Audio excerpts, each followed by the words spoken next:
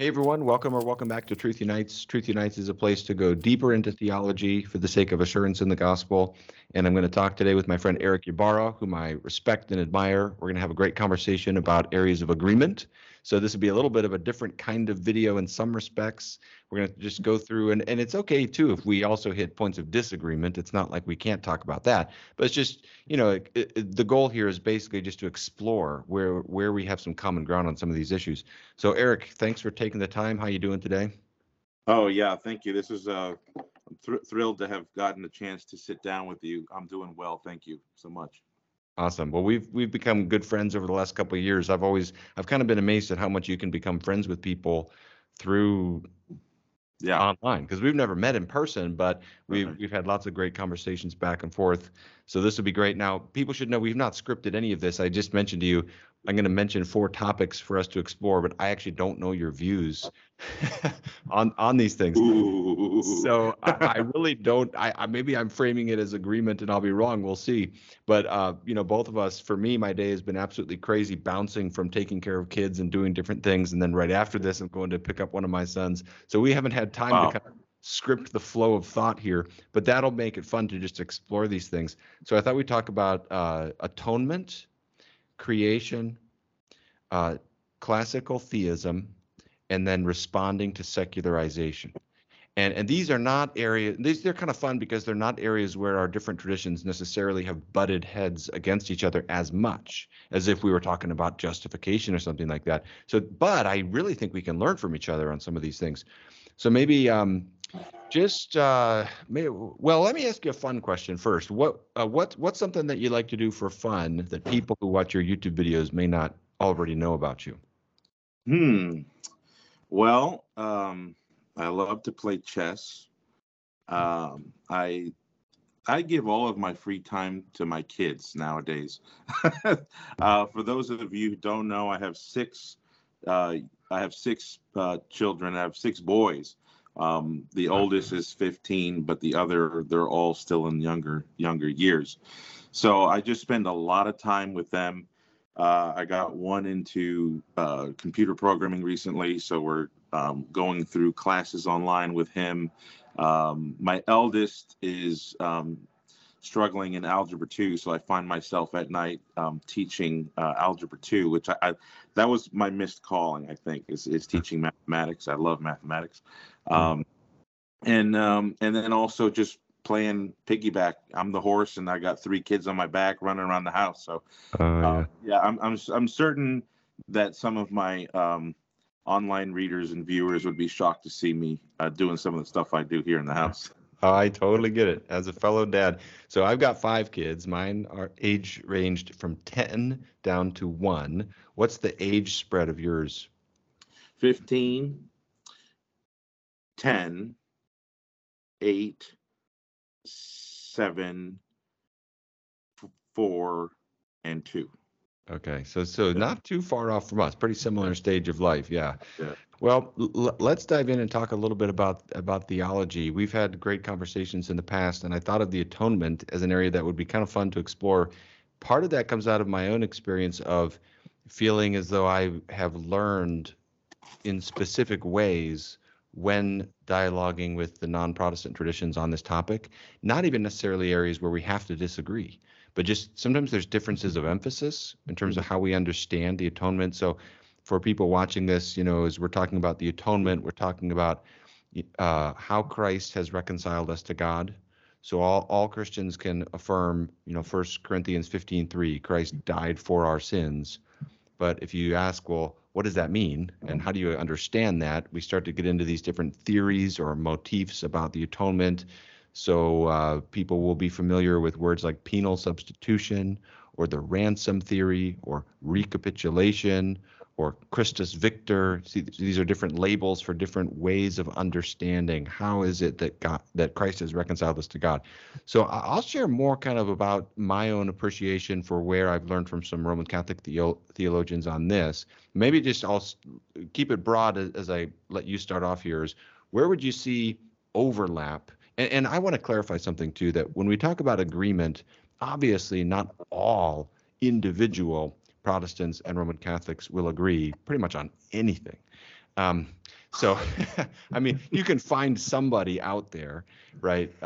But we're talking about kind of the mainstream of our different traditions. And then also, we're not necessarily looking for total agreement on every tiny nuance, but just where we can see substantial overlap. Where would you see that on something like the atonement? Well, here I'm going to have to distinguish my personal views with what you're going to find in Catholic academia nowadays. I find myself seeing a lot of Catholic theologians today having a problem, if not with the substance of penal substitution, at least with the terminology. And so, what I would say, I'd have to look at something else besides penal substitution to say there's overlap with Catholicism and Protestantism. But Protestantism is able to field a wide range of perspective on the atonement. So certainly the Christ, the victor, overcoming the powers of the age and overthrowing Satan and the dominions of the prince of the power of the air, putting down the powers, as N.T. Wright likes to emphasize, and bringing in the new age and the new creation. So I see overlap there, and the ransom theory, that could be interpreted differently with different authors. The early church fathers have a couple of different ways of looking at that, and but what I have found in my reading of Protestant literature on the atonement is that there's a sincere overlap on this issue of Christ meriting salvation through a substitutionary act where he takes on, whether it's coming from a corporate representational model, a federal headship model. One is doing something in place of many and yielding a result for the many, even though the many do not have an ontological physical participation in the accomplishment. So I see overlap there, with representation and substitution. But, for me, I find that in my own research that penal substitution is a legitimate terminology, because what we're talking about here is the punishment of death that was issued upon the human race as a result of sin. Yes, Satan is said to have, the author to the Hebrews says he's got the power over. So Satan was definitely making use of the instrumentality of sin in order to bring about death upon human beings. But it's still considered a punishment, I think, in Scripture. And the early church fathers, it's replete that they understand that this sentence, they call it a debt of nature or a debt of humankind, that Christ voluntarily took upon himself. And by him dying for sins, he wasn't dying for his own sins. He wasn't taking up a debt that he owed. He was taking up a debt that we owed. And so if it's a punishment that was sentenced upon Adam and therefore all of us, and Christ comes in voluntarily, both Father and Son working together in harmony, for the Son to voluntarily bear our sins on his body on the tree, then I think a penal substitution is definitely within legitimate terminology. How we flesh that out may be different, but as far as I can see, especially with like classical Reformed systematic theologians, I think they've made well enough distinctions to block them off from some excessive explanations. Yeah, yeah. And I like the adverb voluntarily that you brought up there, because I think Yeah. that's where some Protestants can, and maybe you see this in Catholic circles as well. I know the Protestant circles better, but they can fall into trouble with penal substitution where it starts to get to a point where the Father and the Son are divided against one another Yeah. in some way, and that gets into trouble. But I'm with you on penal substitution, and I realized I threw out that label and didn't define it. Maybe we could just say broadly it has something to the effect that Christ is paying the penalty of sin. And what I've found is that this can be defined in different ways, and it can be put in crude ways. I found that a lot of times preachers get into trouble with metaphors sometimes that, just don't get it right. It's not helpful sometimes, but the core idea, I'm with you. It seems like it's hard to deny that death is a penal reality. In Genesis 3, death is a penalty, and Christ pays that penalty. And so the core idea, but this is my great interest in the atonement, is that it seems to me that a lot of these different motifs are not mutually exclusive. And so, like you mentioned, with Christus Victor, that Christ is the conqueror as well as the one who pays the penalty of sin. I would go to Colossians 2, and I would say those two things have a very harmonious, logical relationship. He has disgraced and defeated Satan because he has taken away the written record of debt that stood against us. And then, we can even involve some of the other theories as well there. So it seems like there's a lot. It seems like there's a lot of common ground, but this is where it's interesting is that, it's almost like the tensions come up within both of our traditions because from progressive to conservative side, whether you're in a Protestant context or a Roman Catholic context, you can find lots of people who are really uncomfortable with any kind of penal substitution. And you can find a lot of people who overfocus and make that the only real way of understanding atonement. And that's where, what you were saying at the beginning, that there's a kind of irreducible core we can agree upon that has to do with substitution, I think is a helpful starting point maybe for us. Yeah, absolutely. I think that I think we could even go further and say that there's a driver or propeller that kind of gives meaning to these other effects, like the achievement of conquering over evil, right? That's achieved by this propeller of substitutionary satisfaction. He pays the debt of our sin. Well, if he pays the debt of our sin, well, that puts Satan out of business because Satan is working upon the debt being welded to each individual man. And so that in order to see humanity run its course into death, by forgiving our sins and reversing our fate, our eternal life, that puts Satan out of business. So he loses his grip upon the human race. And then also, one of the things that I've seen a lot in like Eastern Orthodox authors and some contemporary evangelical authors is that he's an exemplar. You've got this in the motifs of First and Second Peter, mostly in First Peter, where he suffered willingly without complaining, without speaking a word against his accusers, setting an example for us. That's obviously in the orbit of atonement theology, and so I'm very much with you on this integrating these various views, and I think Catholics, and I've seen it time and time again within Catholicism, where you've got maybe a Catholic apologist or a Catholic academic or theologian who is concentrating on penal substitution as some sort of a distortion of biblical and patristic and traditional doctrine.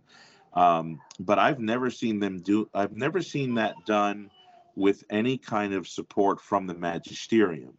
It seems to be a live debate, to be honest with you.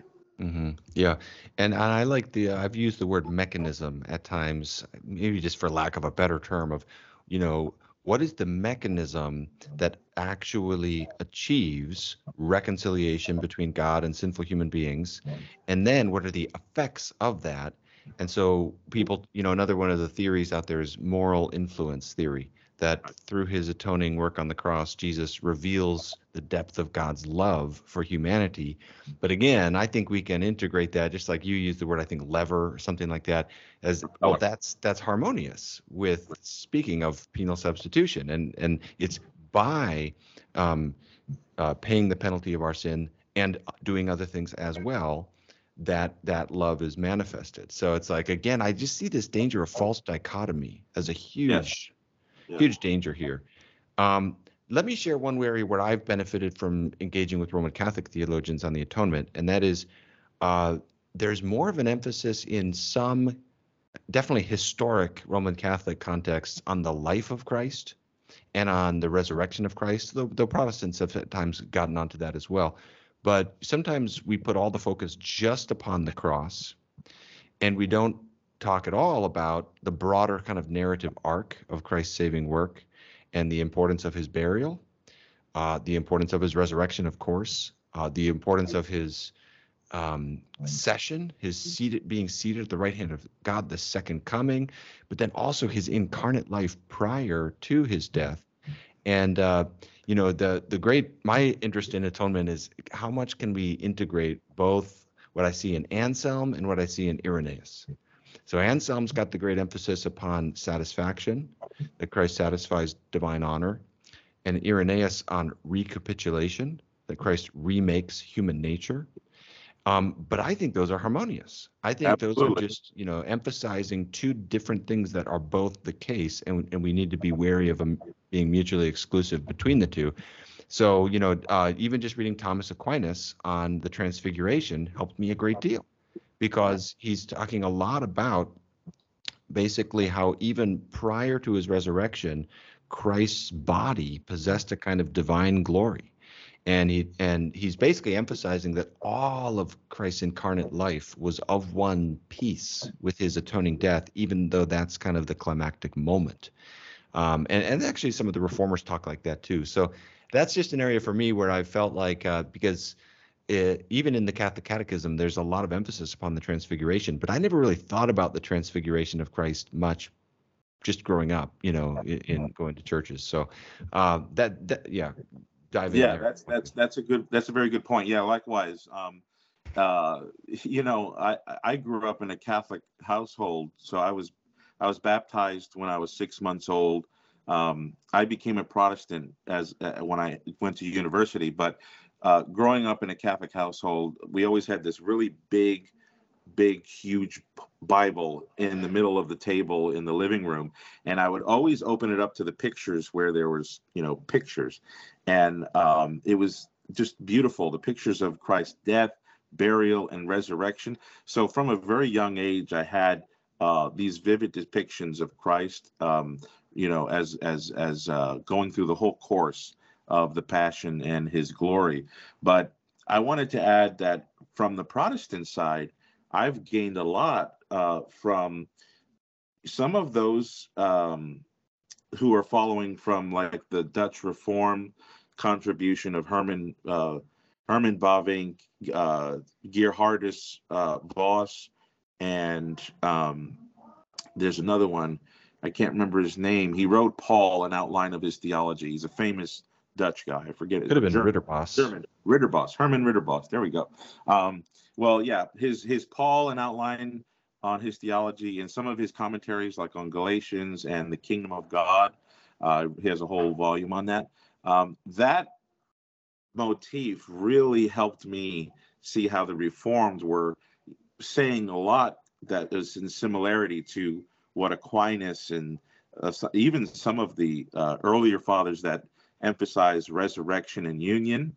And so I benefited from the Reformed, and I still do. I still would recommend some of their writings to even Catholics to read, to get an emphasis on the resurrection and union. So a guy today who's writing, well, not today, when I was Reformed, was Dr. Richard B. Gaffin. He was picking up on that legacy and emphasizing on that. I don't know maybe if somebody else picked up the baton since 2010 ish. But if they have, I'd love to see who. I think Robert J. Fesco maybe might be another one, but I can't think of another one off the top of my head. Yeah, yeah. I'm going to link to a book by Richard Gaffin. It's called The Centrality of the Resurrection. It's Yes. about the resurrection and Paul's theology, and that is to me like in the top 10 books I've ever read from a contemporary theologian. It really was kind of a life-altering experience in terms of just how I think differently about union with Christ and about the role of Christ's resurrection in our salvation. So people might be interested in that. What about where do we disagree?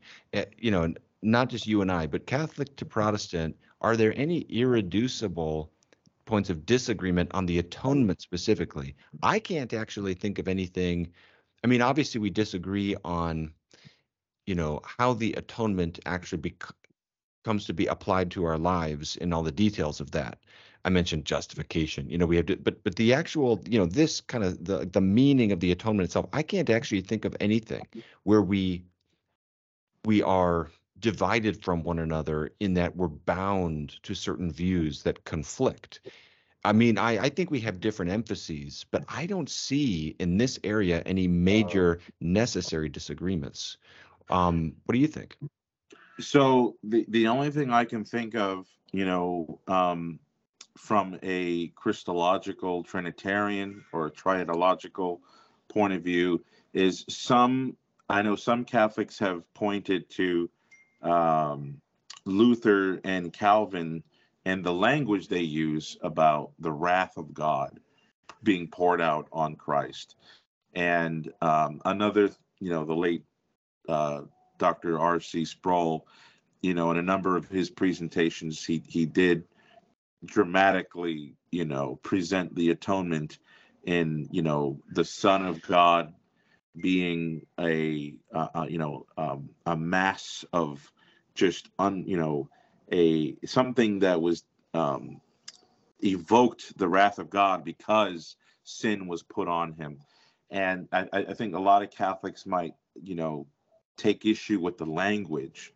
And if what is meant, is that somehow the Father pours out his wrath on the Son, creating some sort of a disjunction in the essence of, God, the Trinitarian relations, that's the only place I've seen Catholics really lodge a serious objection. But when I read some of the the Reformed systematicians, like Francis Turretin, or even later, like Louis Berkhoff, and A. Hodge, son of Charles, I saw their clarifications on the atonement as bridging and not separating. Yeah, absolutely. Yeah. That would be an interesting area to kind of explore further sometime. Is maybe the word propitiation, which means usually that's contested, but a lot of times that means averting of wrath. Right. And I'm that this kind of comes back to what I said earlier about the language, the crude language that people can get into trouble with, and how that can be articulated. But I myself, from Romans 3:21 to 26 and other passages, I just think, there's so many references to divine wrath in the scripture. Yeah. God does have wrath against evil. And that is a problem that is for those who are in Christ, that is solved at the cross. So then we get into, okay, well, what's the language by which we articulate that and understand that? I guess to me, it seems like if we're not veering off, I know some Roman Catholics will disagree with any notion of propitiation, just as some Protestants do. Again, that gets back to like the progressive conservative spectrum in both our traditions. But to me, as I'm looking at it, it seems like there's at least in our best moments, we have possibility for overlap even there. But I don't know. Yeah, I think that the translation and some of it goes back to like in interpretation of the atonement in the Old Testament. You'll probably recall C.H. Dodd, and some of the contributions he had to the LXX Hilasterion as exclusively the mercy seat, nothing to do with quote unquote pagan mechanisms to avert the wrath of God or the gods. Um, but I was very much on the side of Leon Morris in that debate. And I wasn't contemporary with it. I was reading about it years later. But Leon Morris is one of my favorite Protestant expositors on the language of hilasterion and the lexical usages, and the Hebrew term that was used to, the original that they were using for the mercy seat. I think propitiation was a standard term in all the way up to the late medieval times. You find it in the Council of Trent, for goodness sake. So I think it's more of a modern issue, to be Yeah. quite honest with you. Right. Exactly. Yeah. See, same as me. It seems like we've got more overlap there because certainly throughout the tradition, that language is common and that understanding is common. So it seems like it seems to me like we've got a common foundation there on the atonement. But then the details would be in kind of like how we flesh it out and how we work it out. And so that's kind of an encouraging area where I don't see. And actually, I do think, in fact, I wanted to go back and say too, since we're talking Protestant to Roman Catholic, the Eastern Orthodox I mentioned the Transfiguration. Several of the Eastern traditions, they really emphasize the Transfiguration. And it's from some of those modern Orthodox scholars, actually, I've learned a lot about that topic. So that's kind of a fun area where we have a lot of common commitments, at least in principle. There's nothing that is necessarily dividing us. That's not to say we'll always end up at the exact same spot. But let's talk about creation a little bit. And this is a fun one because all I'm going by here is a vague memory that you would be more in the young earth camp. And I can't even 100% say if that's true or not. Yeah. So I would be considered a young earth creationist. But it's not a subject that I've devoted any kind of particular time to really get ready to defend. But I can tell you this, that I have heard the perspective of other exegetes who go to Genesis, for example, and find internal reasons to see that this is not really about an old or a young. It's got a very much different literary function, and obviously at first it was kind of something that I saw as more of an attempt to bridge the Christian faith with modern science. But as I listened to it more, I realized that these people are not just trying to. I mean, I think the first person I came across who was doing this was Bruce Watke. This is going back to like 2007 or 2008, where I picked up his, I think it was either his commentary on Genesis or it was his biblical theology volume. And he was, he points out reasons within the text. And so I've always kept my to-do list with getting back into studies on that.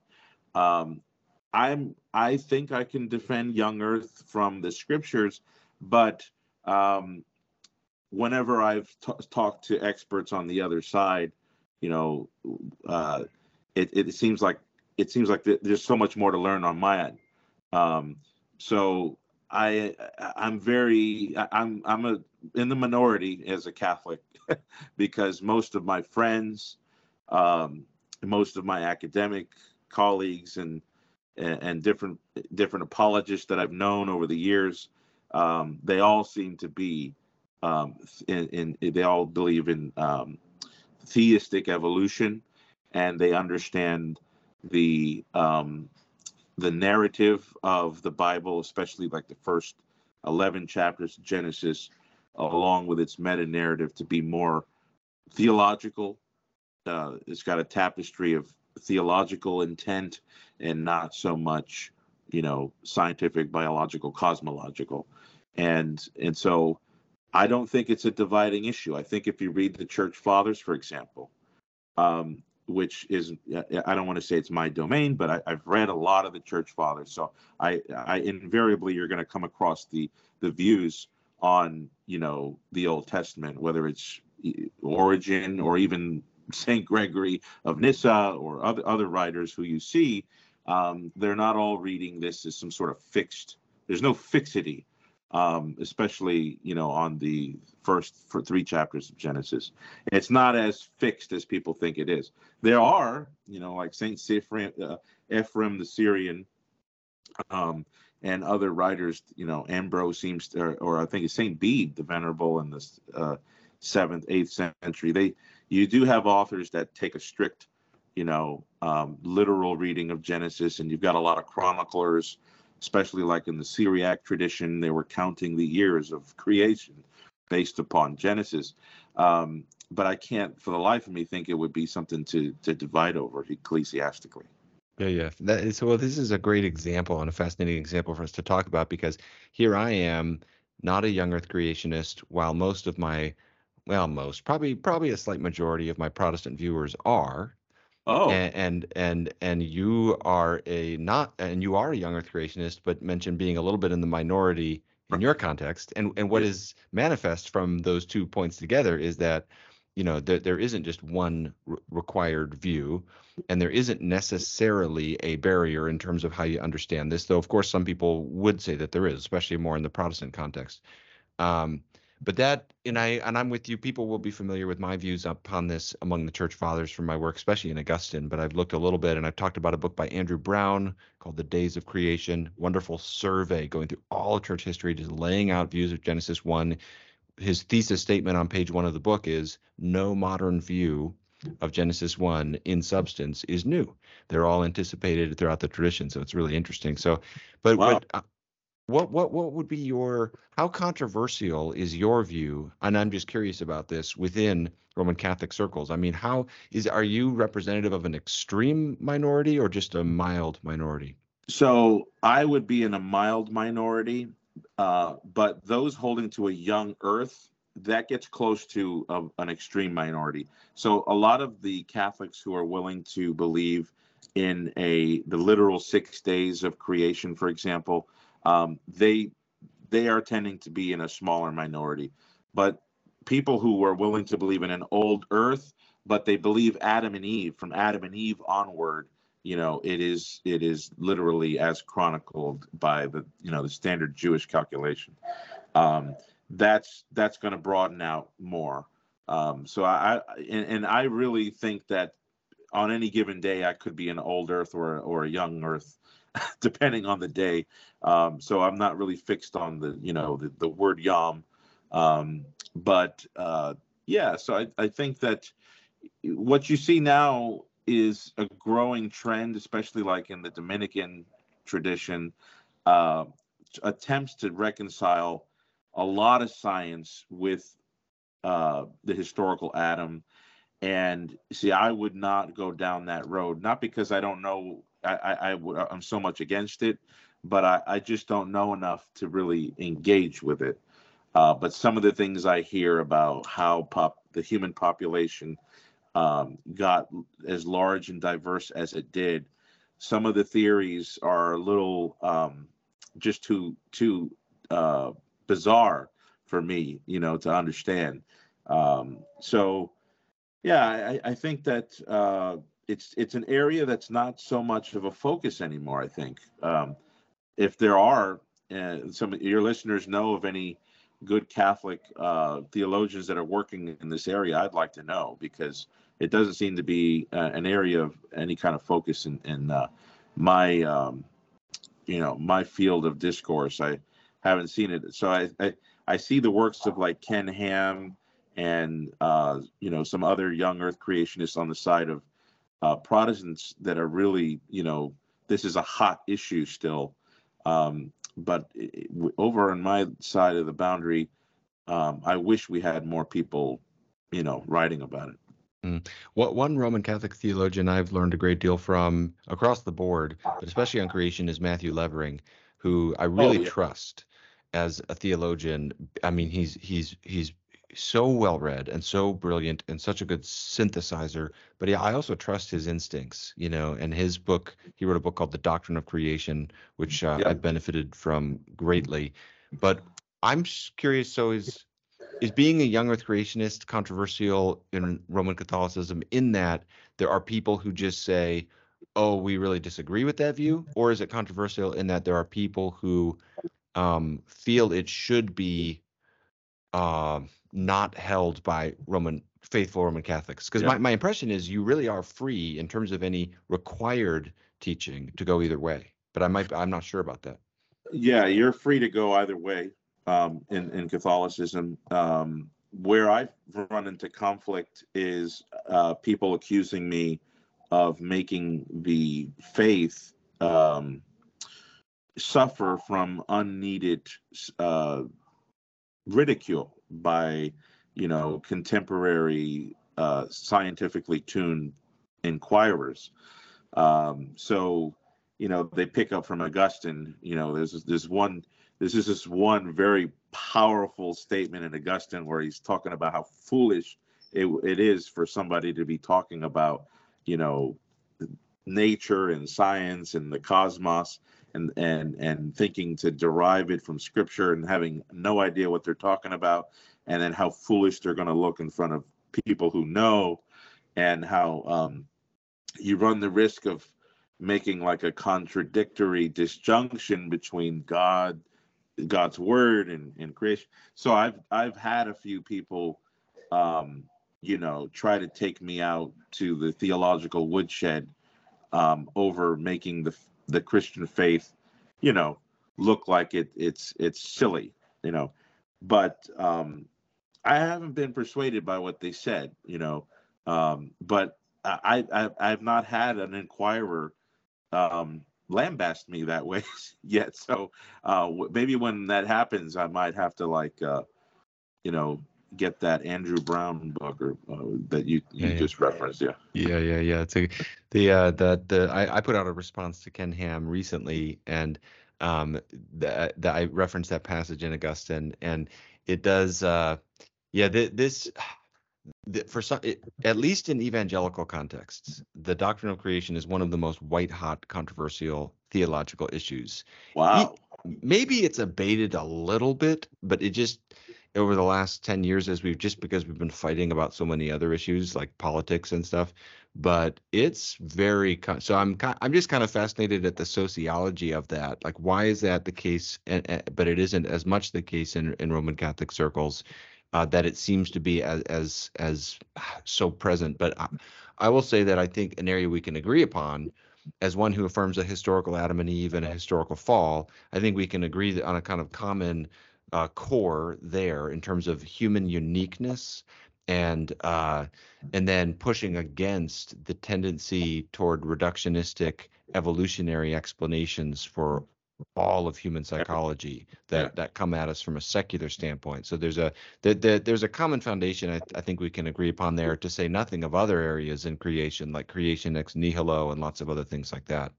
Yeah, absolutely. I think that man in the image of God, Imago Dei, our vocation, and that's very much still. I mean, we have quite a few dogmas that are related to the anthropological creation of man, not least marriage, but certainly the 19th century, early 20th century papal decrees were dealing with some of those evolutionary views, where they were trying to extend it to learning new things and correcting old views and trying to move on with the new era with a completely different understanding of things about man. That we've put a cork in that in the early 20th century. People try to get the cork out still, even within the Catholic academia. But yeah, I think we're in solid agreement there, on historic Adam, historic Eve, and the fall, and the future promise of glory. Right. What about, let's talk about classical theism a little bit. And as we get into this, I'll just throw out some of the issues involved in this. And so I'd say divine simplicity, the belief that God is without parts; divine immutability, God is changeless in some sense; divine impassibility, so God is not subject to passions; God's eternity, There'd probably be a few other things. Aseity, that God exists from himself. So things like this. Now, here's why I think this is an interesting area for us to kind of compare notes, Protestant to Catholic, is that I would say that historically we've had a common foundation with respect to that. But among a lot of contemporary Protestants, there's been a fraying at Yeah. the edges away from classic theism. And I'm one who's eager, along with a lot of others who are kind of in these retrieval movements of trying to call contemporary Protestants back to our roots in this respect. So it'd be fun to talk a little bit about this and just why is this important? Yeah. One thing I can say right out of the gate is for something like divine simplicity, it really has pretty much, in one form or another, to my awareness, universal attestation throughout church history. Yeah. There may be variation in how it's understood, but I am dismayed at the ease with which sometimes people leave off these doctrines when, and they may not even be aware that they are taking in effect a U-turn. So that already might just push it forward a little bit in terms of helping see the importance of it. But maybe let me let you start off and just say what you want to say about the importance of this area. Yeah, and I took my departure from evangelicalism at a time when process theology was just getting on its feet in regular publications. So it was there for a while in the academic journals, and then it finally got to a point where this was starting to become handheld theology. And I want to say there's one theologian, I can't remember his name, Bruce something, but he wrote God's Lesser Glory, was a book called God's Lesser Glory. And when I read that book, I realized this has got to do with the essence of our faith. Who are we worshiping? That's really what it comes down to. If we don't have a first principle behind which there is nothing else, and there is no partition or border or complexity, then we're not worshiping God anymore. And if that's the case, what are we worshiping? So I think that is what is at stake here, is who is the object of our worship. And one particular book that I read, and I can't believe his name is escaping my mind right now. My short-term memory is going. It's not Robert Leatham, definitely not Leatham, but he wrote a book called God Without Parts. And he himself is a reformed. He's a reformed. It might have been James Dolezal, maybe. Dolezal. There you go, Dolezal. And his book, All That Is God, is another one where he goes through some of the contemporary theologians who are questioning this in trying to bring in, because they think that what's being risked here is the personality of God and the experience of God's person. And but man, we have a much greater risk, not even considering that. If the Creator himself is going to be analogous, that's one thing. But for him to be on a level plane to the point where, he himself learns, that's an extreme process theology. Then, we can't say we're worshiping God anymore. And I think it's a dangerous thing to do, because it distorts the view of God that it proved over time. All the best, Reform guys, I think of like Charnock's Attributes of God, A.W. Tozer on the Providence. I mean, classical Reform manuals. They all held to divine simplicity and passibility, and I think getting rid of that is risking the godness of God. Mm-hmm. I think that's really what's at risk. What helped me, I did a study on the divine simplicity in the church fathers, and that really is when it sort of landed upon me all that's at stake, all the implications. And that would be an encouragement for Protestants who I have to say, I think some Protestants, because they are approaching it in a biblicistic frame of mind as opposed to a biblical frame of mind. So by biblicistic, I mean kind of like the Bible is the end all be all for your horizon of concerns and categories of thought. And it's just, what do I see in the text? And that's all you're thinking about. But I would just encourage Protestants, getting into church history helps you see some of the implications of an area like this, because just over and over the church fathers are saying, look, this is how we mark off the one true God.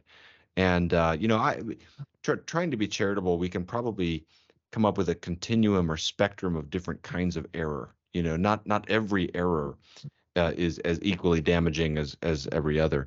But with something like divine simplicity, that God is without parts, sometimes you see people jettison this today as though it's no big deal, and it helps for people to appreciate how much, for not just the church fathers, but all throughout the Christian tradition, including, as you say, a lot of the classic Protestant theology. Like, this is how you protect God's absoluteness, that That's God is right. not conditioned by anything external to himself. And if people ask for a biblical proof text, I like to just say, 1 John 4, God is love. That actually does start a thread of thought that leads to, I think, divine simplicity when you start thinking about the difference between saying God is love versus God is loving. Because this is the concern, that if you say God is loving, but he's not love, then you have to say, well, where does love come from? Right. And how is God now conditioned by something external to himself? So Yeah. Yeah. That definite absoluteness is key to what I'm trying to get at. Is in order to really nail down our view of who we're worshiping, and to take to our grave everything that he's revealed, we need to have this doctrine. I think that if the Holy Spirit, granted wisdom to the church for, 1500 plus centuries, you know, uh, it just seems to me that it would be doing violence to the Christian faith to toss this doctrine out, and the dangers are too much to count if we mhm. do. Let's defend divine simplicity from an objection, and that is, how can we say God is simple if God is also the Trinity? If we have the Father, the Son, and the Holy Spirit, we've got personal distinctions in the Godhead. And again, I'm just tossing this out at you, and Yeah, so we can kick it back and forth. But because I've heard people raise this concern. They're like, how can you say God is without parts when there's three persons in God? right. Maybe we can just help people navigate through that challenge. Yeah, yeah. It's a beautiful challenge. And I was in the thick of it when I was writing my book on the Filioque way, because the Filioque way is a subset doctrine of the Trinity. So in order to introduce your readers, you invariably you've got to go through classical Trinitarian theology, which brings you back to the history of these debates, like with the beginning of second, third, fourth century writers. And so yes, Greek philosophy, metaphysicians, this was one of their objections. God has a son. Okay, well, the son cannot be equal the to God, right? And so it was, something to tease Christians with. Well, Christians needed to come back with, Greek metaphysical dress to explain how we can understand there to be a father and son. That was the predominant question in the beginning of the fourth century, was how can you have this duality with simplicity?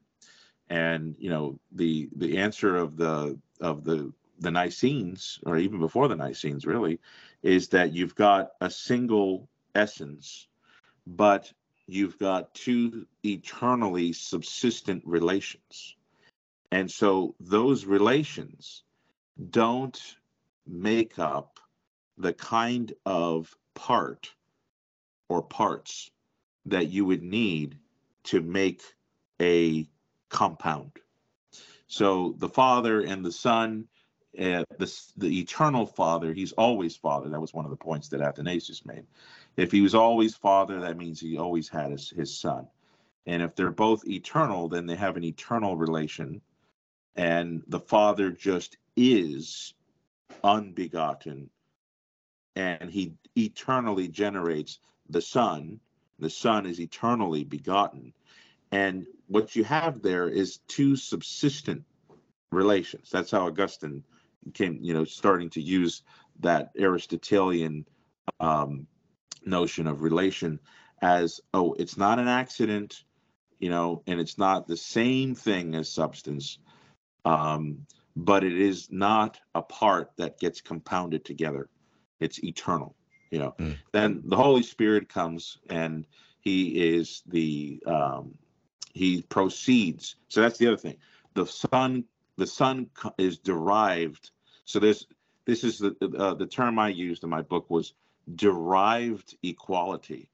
So there's, sometimes people get a little fishy with the word derivation when it comes to the Trinity, but the Son is not Son in himself. He's Son because he was born from the Father.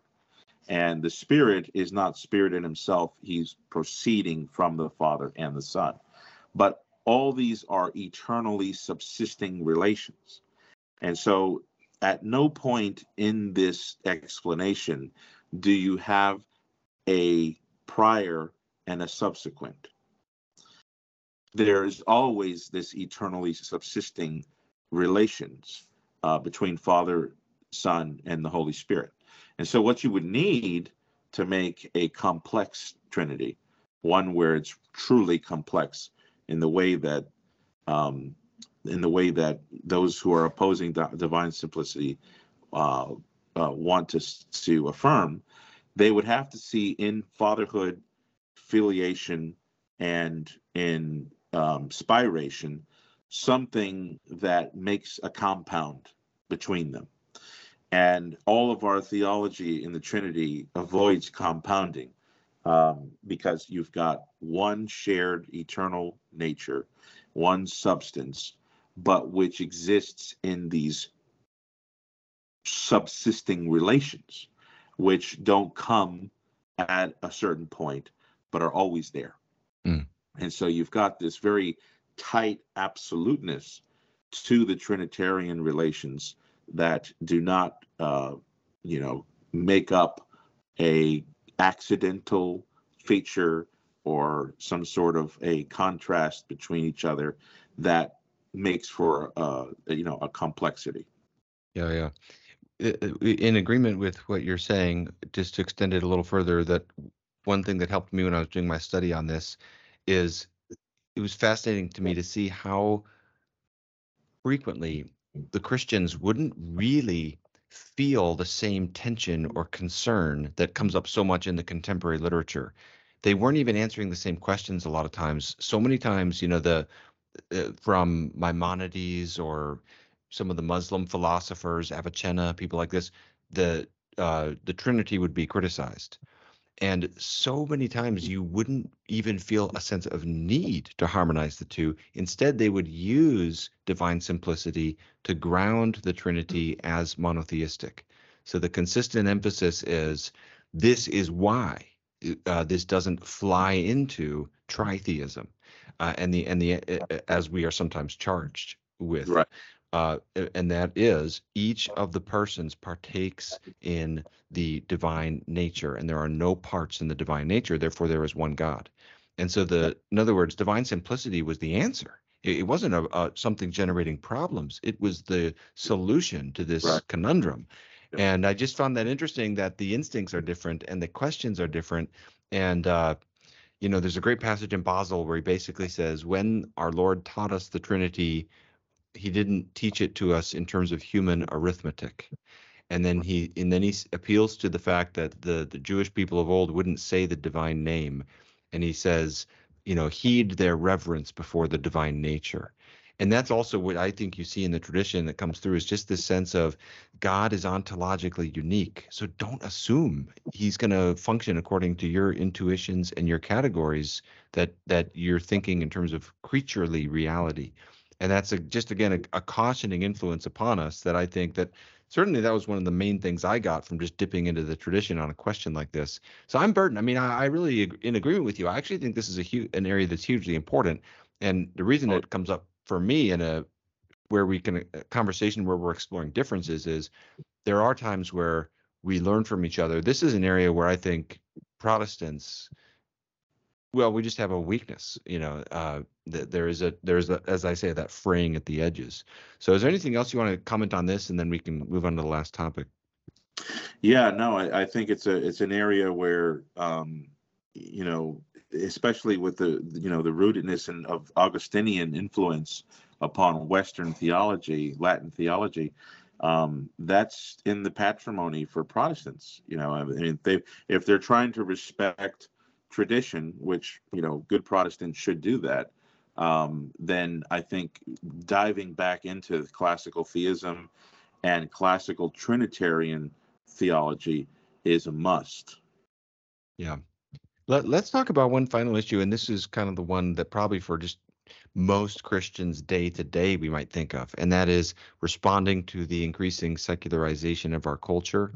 And I might even broaden it even beyond secularization, because that term kind of implies, a loss of religion to some extent, but even sometimes I kind of think the problem is more kind of a paganism than just secularism itself. I mean, it's that, but it's not just that. Uh, I read a book about de-churching recently, and it was talking about how many people leave the church altogether. They stop, but they actually still have relatively orthodox theology, and they're just completely dechurched. And so there's another demographic that's not really secularization per se. So it's like there's kind of several distinct challenges, I guess. But one of the things I read in that book is that it does seem that all the sociology seems to be that this is just throughout Western culture in general. A lot of people are leaving the church, and it's not a uniquely Roman Catholic problem, Protestant problem, or even outside of Christianity. There's just a significant increase in loss of faith altogether. So I'm kind of curious, how do you experience that as a Roman Catholic? I mean, for me as a Protestant, I'm looking at it and I'm saying I'm like a part of groups that are trying to think through apologetics, and we're trying to think Yeah. through how do we respond to this crisis, and it is a crisis. But what is it like for you in your neck of the woods? How do you see this issue, and what concerns you about it? Yeah, it's very much in the same exact way. We've got really good ministries out there right now, like Word on Fire, for example, and with Bishop Robert Barron, and their focus is on going after the nuns. They call them the nuns, meaning they're nothing. Surveys gone out, and they're not Christian, they're not Jewish, they're just nothing. They're not even atheists, they're just nothing. And so it's quite frightening. And I think what it is that, and this could be a little controversial, but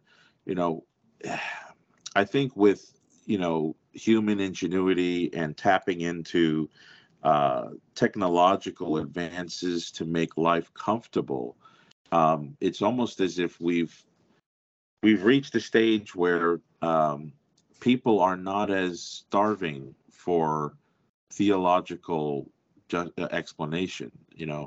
They've already got what they need. We've got really good medicine, and so this perhaps why people in their older years, if they haven't become bitter with their life experience, they start to be more curious about things that they didn't think about before. And that's because the technology is no longer helping the fast pulse and the high blood pressure, and things are falling apart with their body, and they're losing control. And all of a sudden now questions, they flip through the channel and somebody's teaching the Bible, and you'll see them stop there to listen, whereas younger folks nowadays, teenagers, especially 20s, 30s, 40s, people who are in their healthy years, they're gorging themselves with all this, what we have to give us instant gratification, that there's no room for the question of resurrected body after death. It's like they've already gorged themselves so much with pleasure, and there's new plans for more pleasure. I think that even people within a Christian home can run the risk of not teaching the ancient tradition of fasting, almsgiving, and sacrificing willingly, and forcing yourself to experience loss and pain, to practice the body for an ascetic life. This is something that I learned a lot from my Orthodox friends and some of the local Orthodox church I used to visit every now and then. And I think that with all this instant gratification and, there's definitely philosophical foundations for people's dismissal of God today. I think of the problem of evil is still it's still churning out skeptics left and right. I think that people are just, they look at, people back 700-800 years ago versus people today, and we have such better lives today. For me to get from here to the other side of the planet, I can do it and enjoy myself while I do it. Whereas 700-800 years ago, people suffered. They were stuck. They didn't have cold water. And what makes up the difference? Was it God? Was it divine intervention? Or was it human IQ? And I say, well, it was human IQ because, what looks like is human beings were building upon, the best of the best ideas and whoever could put things together. And so I think today people look and they see this is the product of humanity. The goodness of life today is not the product of God. Medical accomplishment and achievement, scientific achievements, all these things that are making life better, they see it, they trace it back to man, and so people don't have that exile from Eden experience as much, and so to me it seems like it's not so much a willful, like a volitional secularism. It's almost happening autonomously. Yeah. So I don't know if that makes sense. Yeah. How do you think, and this is a question I'll throw out as a general heading, and then I'll give some thoughts about it myself and then see what you think. It's tough. So the question is, how do we partner together in whatever ways we can do for the re-Christianization of Western culture? And as I ask that question, I'm aware that it's kind of a challenging thing to think through because I want to be respectful of the disagreements we have. People watching this video might be frustrated at how much we're agreeing in this because they're wanting more fireworks and they're wanting to say, dive into we could talk about all that as well. And I want to acknowledge the legitimacy of, we've got major differences in our traditions. So we're not trying to minimize anything. Right. But at the same time, when I think it was Peter Kreeft who talked about, or Peter Kreeft, I think you say, when there's a lunatic at the door, reconcile, or estranged brothers, right, reconcile, so then you say, okay, at least for basic, we at first we think of social witness. So there's particular issues in the culture wars where I think sometimes a Roman Catholic Christian and a Protestant Christian can stumble into this sense of camaraderie and partnership and being co-belligerents, and that's all great. But even those things a lot of times are downstream a little bit, even further back at the level of like basic worldview. I wonder if there's ways we just try to push against the nihilism that is out there. And, like I'll give an example of a Roman Catholic theologian that I admire, Hans Urs von Balthasar, amazing theologian. And one of his points of emphasis throughout his writing is theological aesthetics, or theology of beauty. Right. And specific, like beauty viewed in a theological frame. So like transcendent beauty that has relation to the glory of God. Well, I think that's really fascinating to think about. How does that specific category apply to our efforts at evangelism, apologetics, public theology? We need to help people and he talks about this a great deal, that without beauty, our apologetic is severely lacking. And I think that's right. I think we need the good, the true, and the beautiful. And so it's kind of an interesting question that I don't have fully worked out in my own mind of, as we're facing this upsurge of secularization and de-churching, and ultimately, you could even go back to the word nihilism. There's a lot of people I know who really do have no hope, and they really don't have any sense of transcendent meaning in life. And they're going through life without any sense of any sort of transcendent framework. Right. And it is wonderful to think about, even while we acknowledge the legitimacy of our differences, what are ways we can kind of together push against that. Yeah. And I think Roman Catholics often do very well at the beauty aspect of that. And von Balthasar is one example of that. Yeah, I think that Balthazar is a great example. I think one of the people following in his legacy is, I mentioned again, Bishop Robert Barron, who emphasizes beauty, and his mission of evangelization is bringing back the true, the good, and especially the beautiful, is very important. And I think that that's true. With Catholicism, the whole man is the is being redeemed, and so from the head down, and also to everything that we can see in creation. Um, Interestingly enough, Pope Francis has contributed a lot of good stuff on, the re-Christianization of the world through joy.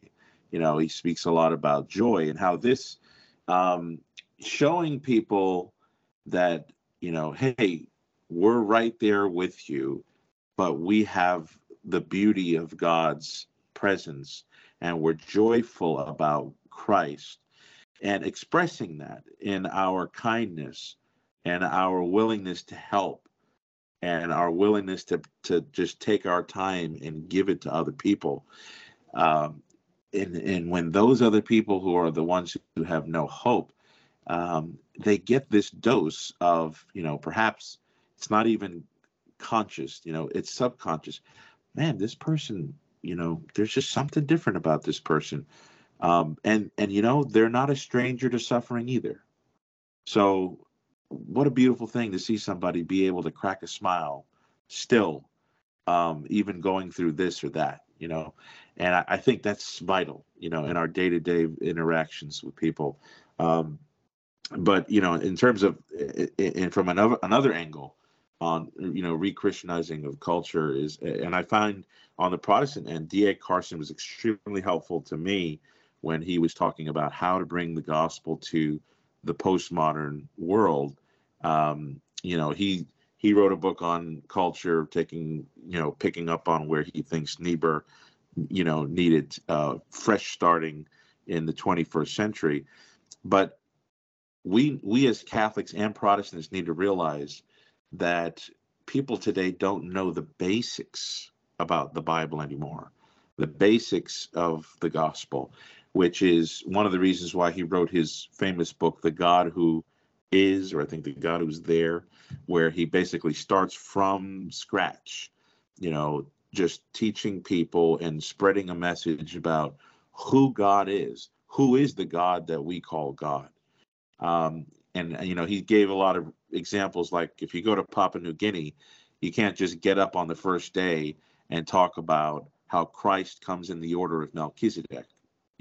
That's not going to really garner a lot of understanding. You've got to go back to, God doesn't need you, right? The aseity of God, and that there's a creator, and who is, standing above creation, and orchestrating things with his providential power and hand. I think that we need to realize that, going back to basics will help people better understand the gospel nowadays, because they don't have a category, like, that's how Carson used to describe it. They don't even have a category for the major biblical themes. And so I think learning how to revisit some of the basics for the people in our community. And I remember when Mark Dever, with Nine Marks Ministry, he used to open up his house for the neighborhood. He used to put out signs for people to come, free Bible study. And I think that was beautiful. If he was going through the Gospel of Mark, but he would teach it in such a way where, people who, again, they need to be refamiliarized with the categories of the gospel. I think that's what we need to do to get people to understand and correlate the Bible with their lives, because that's lost now. We can no longer assume that people know what people 100 years ago knew. in terms of the Bible and Christ and God and all these things. So I think definitely evangelism and evangelizing to pagans as if we're doing it to pagans again. Yeah, exactly. The way I like to put it is we're in Acts 17, not Acts Right. 13. In Acts 13, Paul goes to the synagogue and quotes from scripture and says, "Hey, this is talking about Jesus. Right. Repent." In Acts 17, he starts way further back, just like you're saying. He doesn't assume anything. He just starts at the very basic idea of God and then createdness and just build. And it does seem like that's more the need of the hour right now. Let me ask you one final question here that'd be fun to kick back and forth. How do we have how do we sufficiently honor our disagreements and uh, partner where we can without getting the balance wrong? Because there's some who will say, but look, you guys are talking about re-Christianizing the West, and yet Catholics and Protestants have foundational disagreements about methodology, about how that they do touch upon the gospel. Now, it's not that we don't have the same gospel. I'm not saying that, but I do think they affect how we articulate, how we experience, how we understand.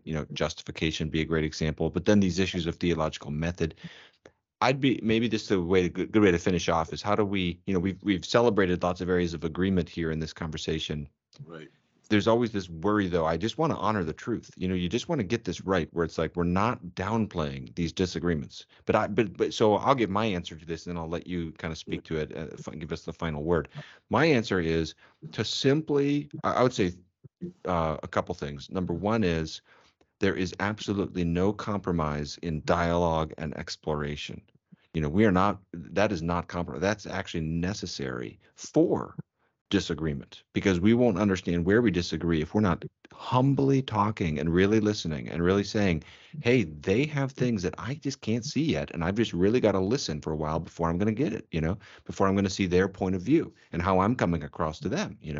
So that's one thing. And then another thing I would say is we have enough to go back to the Kraft quote about the lunatic at the Right. door. We have metaphysical agreements and Christian classical agreements that are not to be despised in light of the unique challenge we're facing in the modern West right now. Right. The challenges coming at us. I mentioned nihilism, the absolute craziness of some of the trajectories of modern Western culture and the way it leads a lot of people into despair and the eclipsing of the transcendent. That is such a problem that it puts into bold relief these significant areas where we do have such important agreements. And so that I just think it's wonderful to try to get that balance right, but try to celebrate those agreements even while we talk about the disagreements. Those are not complete thoughts. I'm just thinking out loud here. Yes, absolutely. I think that what you said is true, and I think that it takes spiritual maturity, and I know this is going to sound odd because it's not hey, this is something you could do right away. Let's get it done. But I think in my own life, because I can really only speak from my experience, when I was I would still say I'm a spiritual midget, right? But when I was just coming to know the Lord, I converted in 2005.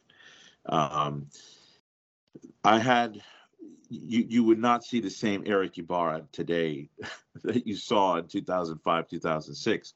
I was an open air preacher on my university campus, and I used to jump on buses and grab the microphone and read out of Isaiah 9, and I was just kind of a wild preacher guy, and I really thought it was very important not to associate with those who disagreed on important matters.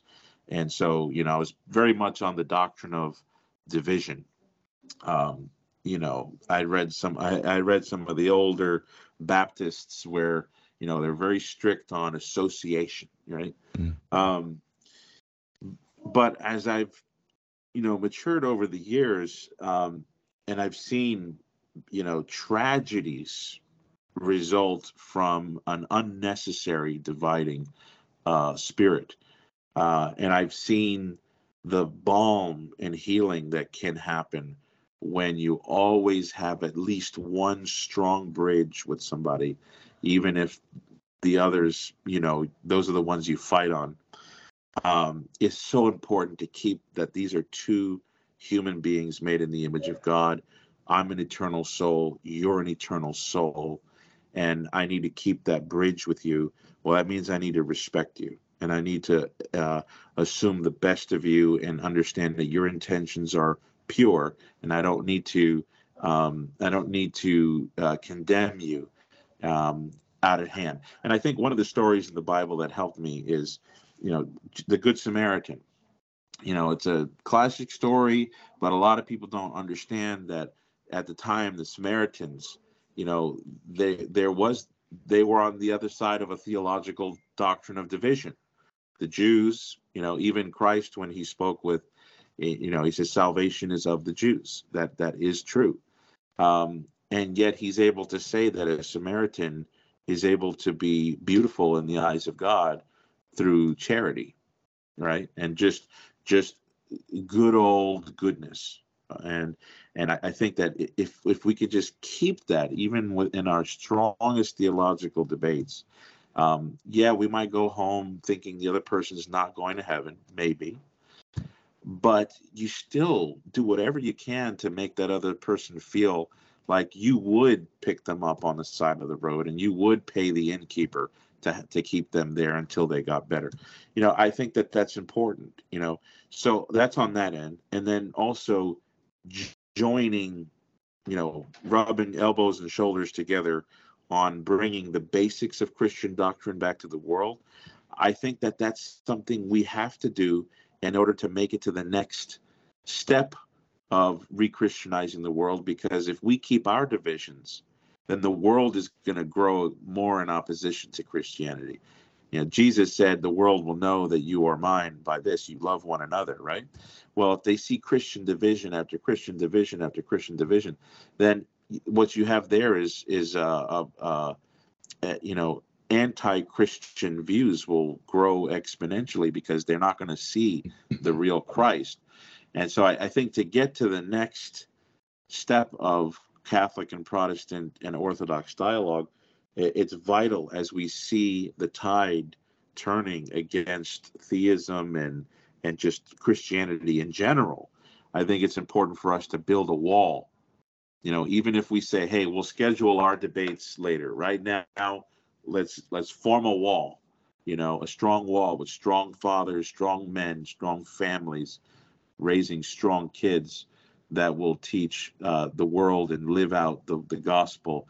And at least in that way, I think it's important for us all to do that at once. And then we could, at the same time, talk about our differences. Right. Fantastic. Yeah, beautiful answer. Your comments about the Good Samaritan in particular are just wonderful note to finish on here. So thanks for that. And you do a great job embodying that.